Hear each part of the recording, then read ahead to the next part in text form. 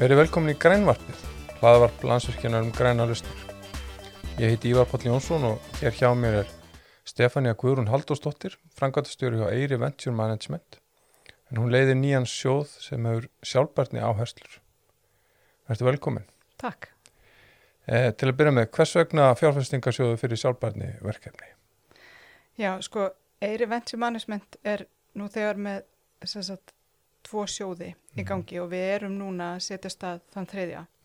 Og það má eiginlega segja að áherslan hefur verið svolítið á sjálfbærni án þess í rauninni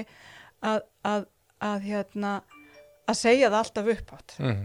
Og áherslan í fjárfestingunum hefur verið að fjárfesti einhverju sem að gerir líf okkar betra og gerir eitthvað gagn fyrir heiminn. Og svo hefur verið gríðarleg umræða núna undanfarið ábyrgar fjárfestingar.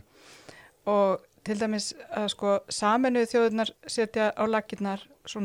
í rauninni ramma ábyrgar fjárfestingar. Og við ákváðum strax að við myndum vera aðilar að þessum ramma og við myndum þá fara bara inn í þetta, í rauninni taka þessum áskorunum sem að þar eru setta fram. Og þar verið að tala og þar setta fram í rauninni kröfur það að fjárfestingar fjárfestar verði að horfa á sínar fjárfestingar, hvernig þær í rauninni skili sjálfbærni áfram og hvernig þær eru hluti, fjárfestingarna sjálfur eru hluti af lausninni. Og við skuldbindum okkur þá í leiðinni til þess að fara eftir svokölluðum UFS leiðbeiningum sem umhverfi, félagsþætti og stjórnunarhættir og það hefur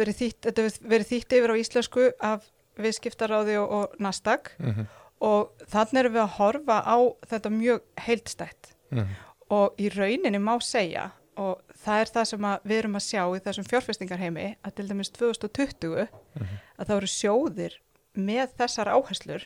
með sjálfbærni áherslur og með áherslu á ábyrgar fjárfestingar, þeir eru að koma betur út heldur en aðri sjóðir. Já. Þannig að við horfum á þetta sem í rauninni til að byrja með, þegar við byrjum að tala þetta, þá þetta bara því að þetta rétt að gera núna og ábyrgð fjárfesta gríðarlega mikil og þá förum við inn í þetta þannig, en eftir því sem að við vinnum meira í þessu og eftir því sem við gröfum betur onni í þetta, að þá sjáum við, þetta líka viss áhættustýring vegna þess að þetta eru fjárfestingar sem að munu skila meiri arðsemi til lengri tíma litið en það til lengri tíma litið vegna þess að það ekki til skemmri tíma. Já. Sjálfbærni snýst náttúrulega svolítið það ekki bara að nýta þá resursa sem eru til staðar á hagkvæmari hátt. Jú, og í rauninni þá sjálfbærni við þurfum að horfa á sjálfbærni sem svo vitt og þess vegna UFS leiðbeiningarnar svo góða vegna þess að við erum að horfa á umhverfisþætti og þá þetta að vera ekki að ganga á auðlindir þannig að komandi kynslóðir hafi tækifæri til þess að nýta auðlindir, það það, en líka félagsþættir eins og mannréttindi og jöfnuður og þetta hefur áhrif og til dæmis og stjórnunarhættir fyrirtækja, gagnsæi stjórnunarháttum og upplýsingagjöf og allt þetta fyrir að skipta gríðarlega miklu máli í umræðinni í rauninni umhverfismál vegna þess að til dæmis varðandi alla umræðu og lýðræðislega umræðu að ef við erum ekki í raunin, ef við erum ekki að styðja við að allir séu þáttakendur, þá munum við eiga mjög erfitt með að ná þessum markmiðum okkar í til dæmis kolefnishlutleysi. Og þar erum við að horfa inn í að fyrirtæki hvernig við tökum sem dæmi jafnréttismál. Sitja mismunandi aðilar við borðið, sitja allir við borðið á einhverjum tímapunkti. Erum við að horfa til þessara fjölbreytni sem þarf til þess að ná árangri í því að berjast á móti loftslagsbreytingum því að það eitthvað sem þarf og þessi ábyrgðin í fyrirtækjunum að vera gagnsæmi sitt vera ekki með að taka þessi mál alvarlega og vera að skila skýrslum bæði markmiðin og svo hvernig þið ætla að ná þessum markmiðum og mælanlegan árangur. Já, einmitt. Hversu stór er þessi sjóður? Sko við erum að fara af stað með sjóðin, við erum enn í rauninni við erum enn að vinna í því að fá aðila inn í sjóðin og þetta virkar eiginlega þannig að svona vísisjóður eins og þessi sem er fara af stað með. Það er eitt kjölfestu fjárfestir sem er í þessu tilfelli Eyrir Invest og svo koma lífeyrissjóður og aðrir sjóðir og jafnvel einstaklingar að og við erum komin með mjög breiða samstöðum sjóðin sem að ég er mjög ánægð með. Við erum komin með 6 sjóði inn sem eru staðfesti samstarfsaðilar og við erum að sjá fram á að við getum loka sjónum með 6 milljörðum hérna heima og svo er ætlunin og við erum byrjuð að tala við og erum búin að vera í miklu samtali við erlenda fjárfesta annarkvort að koma inn í sjóðin sjálfan þá eftir að við lokum hérna heima og þá væri það eins og við köllum fyrir seinni lokun sem að væri þá seinna árinu og eða þá þeir kæmu inn í einstök verkefni sem að við værum að fjárfesta í og það er mjög áhugaverð samtali í gangi við erlenda sjóði svona samstarf. Og mikil finnið áhuga? Sko þetta er mjög skemmtilegt af því að sko þegar maður tala við erlenda fjárfesta sem kannski hafa ekki komið til Íslands eða fjárfesta á Íslandi að þá hjálpar þessi ímynd okkur svo mikið hérna hreinleikan og náttúruna og sjálfbærni vegna þess að við erum náttúrulega með við erum að vinna á alþjóðavísu að það fólk veit að við erum með endurnýjanlega orku og þar hérna náttúrulega Landsvirkjun mikil fyrirmynd og við erum með sjálfbæran, við byrjum að vinna í sjálfbærum sjávarútvegi fyrir löngu síðan og þessi ímynd er að hjálpa okkur. Þannig að þegar við erum að tala við sjóði að þá finnum við að þeir hafa áhuga á þessu og til dæmis þessari grænu tækni og nú höfum við til dæmis með endurnýjanlegu orkugjafana hefði alveg geta verið öðruvísi. Það hefði alveg geta verið þannig að við hefðum notað kol og það hefði alveg geta verið þannig að við hefðum ekki lagt í þessa vegferð með hitaveitunar og það að varmaorkan skilar okkur hitaveitu,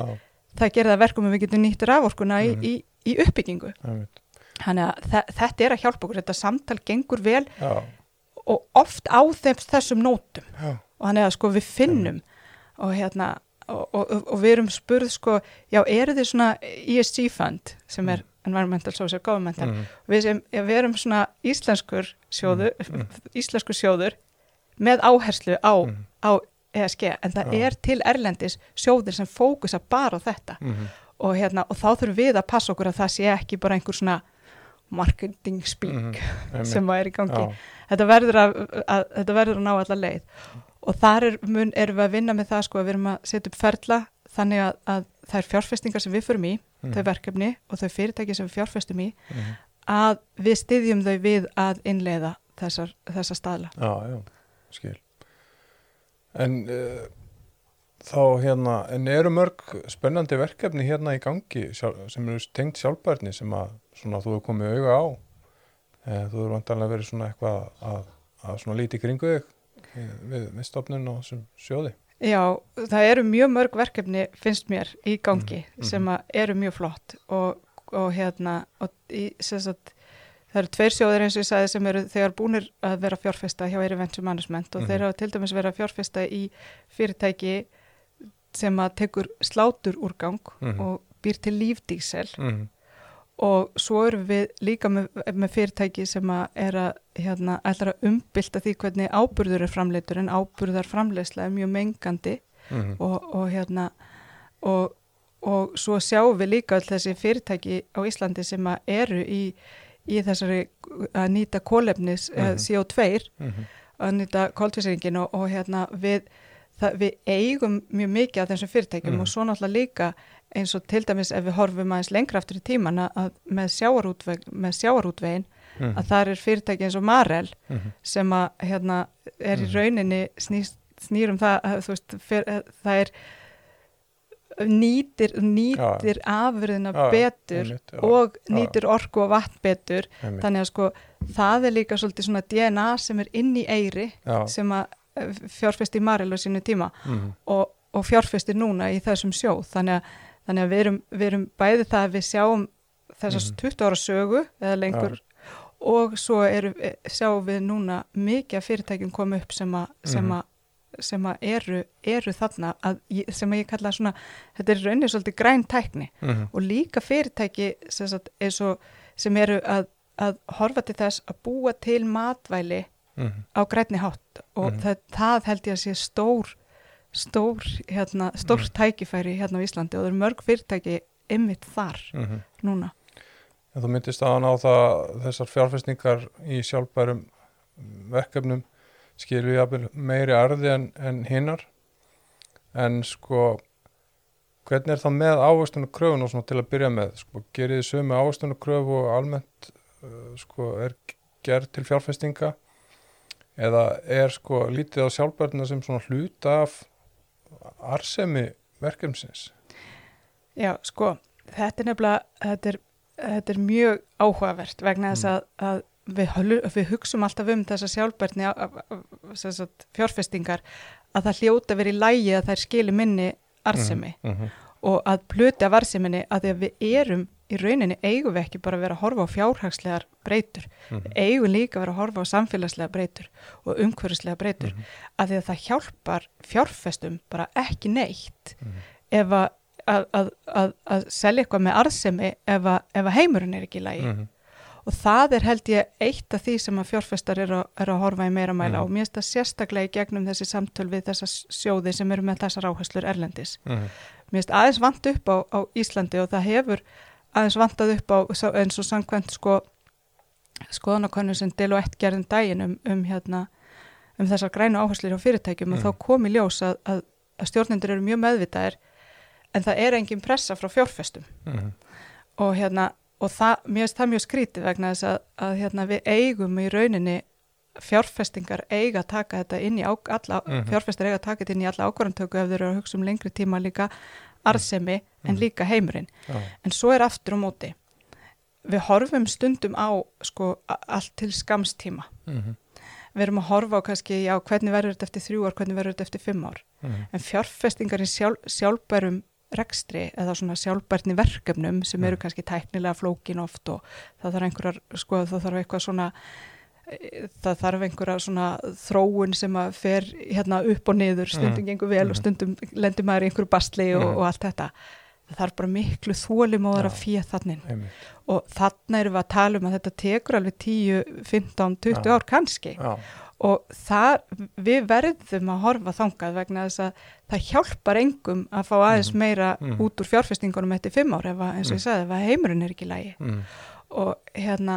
og þá er þetta með að tala við fólk um það að við verðum að horfa til lengri tíma og við verðum að horfa fleiri breytur en fjárhagslega breytur. Þetta er tvennt. Þetta lága vaxtast í heiminum hjálpar upp á þetta. Það gerir það nefnilega. Það er og eitthvað þarf að gerast til þess líka að fólk þori að taka eða fólk og fyrirtæki og fjármálastofnanir taki þessa áhættu með það í huga að við verðum að taka þessar áhættur því að það er áhætta að taka ekki áhættuna í sjálfbærni og sjálfbærni verkefni eru stundum bara áhættusöm í sjálfu sér vegna þess að ég segi, þetta er stundum flókin tækni þetta eru mjög flóknir markaðir og veist ekki alltaf hvernig þú selur vöruna og veist að það er ekki komin viðskiptalíkun fyrir þetta, þú veist að finna upp viðskiptalíkunin og allt þetta en ég myndi alltaf segja áhættan við að taka ekki þátt er miklu meiri fyrir okkur öll En það er svona stóra myndin. Já. Þú myndist aðeins á það að fjárfestar hér á Íslandi væru kannski örlítið svona eftirbátar erlendra sjóða eða fjárfesta standa til dæmis Evrópubúar okkur framar í þessu svona sjálfbærum fjárfestingum. Já, ástæðan fyrir ég segi þetta er að það kom fram í skýrslu frá KPMG um sjálfbærni áherslur að ég held að það verið 52% eða eitthvað svoleiðis íslenskra fyrirtækja, bara helmingur íslenskra fyrirtækja hefur sett sér sjálfbærni áherslur. Á heimsvísu er hlutfallið 77%, þetta er verið að horfa til stærri fyrirtækja. Þannig að það gefur vísbendingu að fyrirtæki á Íslandi séu ekki komin með þessar sjálfbærni áherslur og í sumum tilfellum þá hefur vantað líka upp á að það sé mælanlegur, að það sé verið að mæla árangurinn. Þannig að ég held þetta sé ekki spurning endilega um vilja, ég held þetta sé spurning bara að kynna sér hlutina og þetta getur alveg verið flókið og þetta getur virst rosalega stórt verkefni að fara að skila einhverju umhverfisskýrslum og allt þetta og þarfið örglega og veist, allt það og hversu nákvæmt á þetta að vera. En ég held að það er eins og annað sem maður gerir í rekstri, maður er bara setja eitt fót fram fyrir hinn sko, stundum. Þannig að getur þú lýst aðeins þá sko ferlinu hjá ykkur þegar þið fjárfesti í fyrirtæki, hvernig hvernig þú veist þið fylgið þessu eftir og fylgist með og hvernig það er allt saman? Já, við sko til að byrja með það er náttúrulega langur aðdraganda því að það er ákveða fjárfesta og í þessum aðdraganda og mjög oft á bara fundi númer 2 þá er byrjað að ræðum sko hvernig markmiðið, af hverju er að þessu og í gegnum ferilinn að þá er partur hluti af áreiðanleika könnun er í raunin að fara með fyrirtækinu gegnum UFS og þá ef að það getur ekki uppfyllt eitthvað af því sem að það ætti að gera og við erum að búa til sjálf í rauninni svona ramma sem tekur af því að UFS leiðbeiningarnar taka yfir mjög stóra hluta. Þannig að við veljum í rauninni aðeins minni útgáfu fyrir minni fyrirtækin svo að maður kæfi nú ekki alla hérna bara, þetta verður að vera praktist líka. Og þetta eru kvöðlar og kannski ekki með mikið mannafla. Nei, nákvæmlega og það er nefnilega það sem er að sko eins og ég sagt Landsvirkjun er líka fyrirmynd í þessu sem stórt fyrirtæki sem hefur farið í rauninni er með græn skuldabréf og tekur græna lánveitingu og uppfyllir er þar alveg rosa flott fyrirmynd. Það lítur þetta þess öðruvísi við þegar það kemur inn í svona lítil sprotafyrirtæki sem eru bara með fókusinn bara á því að klára framleiða vöruna sína að þá erum við í rauninni að styðja þau og við erum með sérfræðing í áhættustýringu sem kom frá Deutsche Bank og hafði unnið mjög mikið í þessu. Þannig að við tökum höndum saman með fyrirtækjunum og förum í gegnum þetta með þeim. Auðvitað veljum við við förum fyrirtækin, við teljum líka þetta sé partur af í rauninni fjárfestingaferlinu að ef að þetta er gert mjög snemma að þá verði fyrirtækin verðmætari þegar lengra er komið og það er hagur allrar líka frumkvöðlana. Verða markmiðin skýrari og starfsemin skýrari? Já. En segjum að maður sé nú með snjalla hugmynd sem geti fallið undir fjárfestingastefnu sjóðsins. Hvernig ber maður sig að ef maður vill bjóða fram fjárfestingu? Já, sko, við erum náttúrulega því að Ísland er svo lítið og allt það, þá við erum ekki með eitthvað svona form á netinu eða eitthvað svoleiðis. Það er bara að taka upp síman og finna mig eða hafa samband í gegnum LinkedIn síðuna. Við erum búin að setja upp LinkedIn síðu fyrir Eyri Venture Management og hafa samband í gegnum það og láta vita af sér og biðja fund og þannig í rauninni virkar þetta hjá okkur. Þetta er svona samfélag þar sem að líka fólk fréttir á hvort öðru og svona. Já. Það er líka ágætt bara taka upp síman svo í gamla daga. Já. En hefur veirufaraldurinn haft einhver áhrif á starfsemin hjá okkur? Já, veirufaraldurinn hefur haft áhrif á mörg fyrirtæki í eignasafninu. Og það er það sem Eyri Venture hefur gert og gerði 2020 að það var að styðja fyrirtækin í gegnum það. Og það er það sem er mjög mikilvægt í þessu öllu að þegar að fjárfestar eru orðnir stórir hluti af eiga stóran hluti í fyrirtækjum þá náttúrulega verða þeir að hafa burði til að standa með þeim í gegnum erfiða tíma ef þeir hafa trú á fyrirtækinu. Já. Og það er það sem var gert í fyrra og misjæmt hvaða áhrif þetta hafði og við sjáum alveg það sem er erfiðast í þessu eru náttúrulega sölumálin og mörg af þessu fyrirtækjum eru á þeim stað að þau eru komin með vöru eða þjónustu og eru á leiðin að fara að skala upp og fara að finna dreifileiðir og þar er svo erfitt með með COVID sko, að geta ekki mætt á staðina og kynnt sig og það sem að maður er að gera og í sumum tilfellum þá líka hefur þetta áhrif á að fá auknar fjárfestingar inn í félögin vegna þess að það eru mörg erlend fjárfestingar fyrirtæki sem að hafa í rauninni hægt á öllu af því að þau get ekki hitt fólk þannig að þetta hægir á þessari þróun hjá þeim en þau eru öll að koma út úr þessum tímum í rauninni bara flest öll aðeins sterkari sko, svona að einhverju leiti eitt eftir mér í hug hvað takið stóran hlut í fyrirtækjunum almennt og hvað halda frumkvöðlarnir þá stóran hlut? Sko það er mjög misjæmt og núna í þessum nýja sjóði þá erum við í rauninni að koma inn á seinni stigum. Við erum, sjóðurinn er að fókusa á seinni stig þegar fyrirtækin eru komin af sprótastigi og þar sem að fyrirtækin eru í rauninni að fara að skala upp dreifilegir og eru komin með vöru sem að er hægt að sína fram á að er samkeppnishæf eða tekur samkeppninni fram og þá þarf oft meira fjármagn. Það er bara þannig og það eru ekki margir sjóður á Íslandi sem að eru þarna og á Íslandi er í rauninni ekki nógu mikið fjármagn að fara í þessa nýsköpun að þessu tægi og þannig er rauninni fyrirtækin svolítið búin að sanna sig og þurfa bara þennan stuðning. Þau þurfa líka að fá stuðning við það að byggja upp tengslanett á sínum mörkuðum. Þannig að það sem við erum að horfa á er að við erum að koma inn í nýja sjóðnum á því stigi og við erum að reyna að fá erlenda fjárfesta með okkur vegna þess að það sem að, eins og ég sagði, það þarf það mikla fjármuni að við erum að horfa á ekki endilega að vera stærst vegna þess að við kannski bara getum það ekkert en við getum stutt fyrirtækin sem íslenskur fjárfestir að það gefur viktina oft til þess að erlendir fjárfestar eru tilbúinir til að koma inn þannig sjáum við þetta. Svo þetta er náttúrulega ákveðið jafnvægi að frumkvöðlarnir verða að hafa hagaði að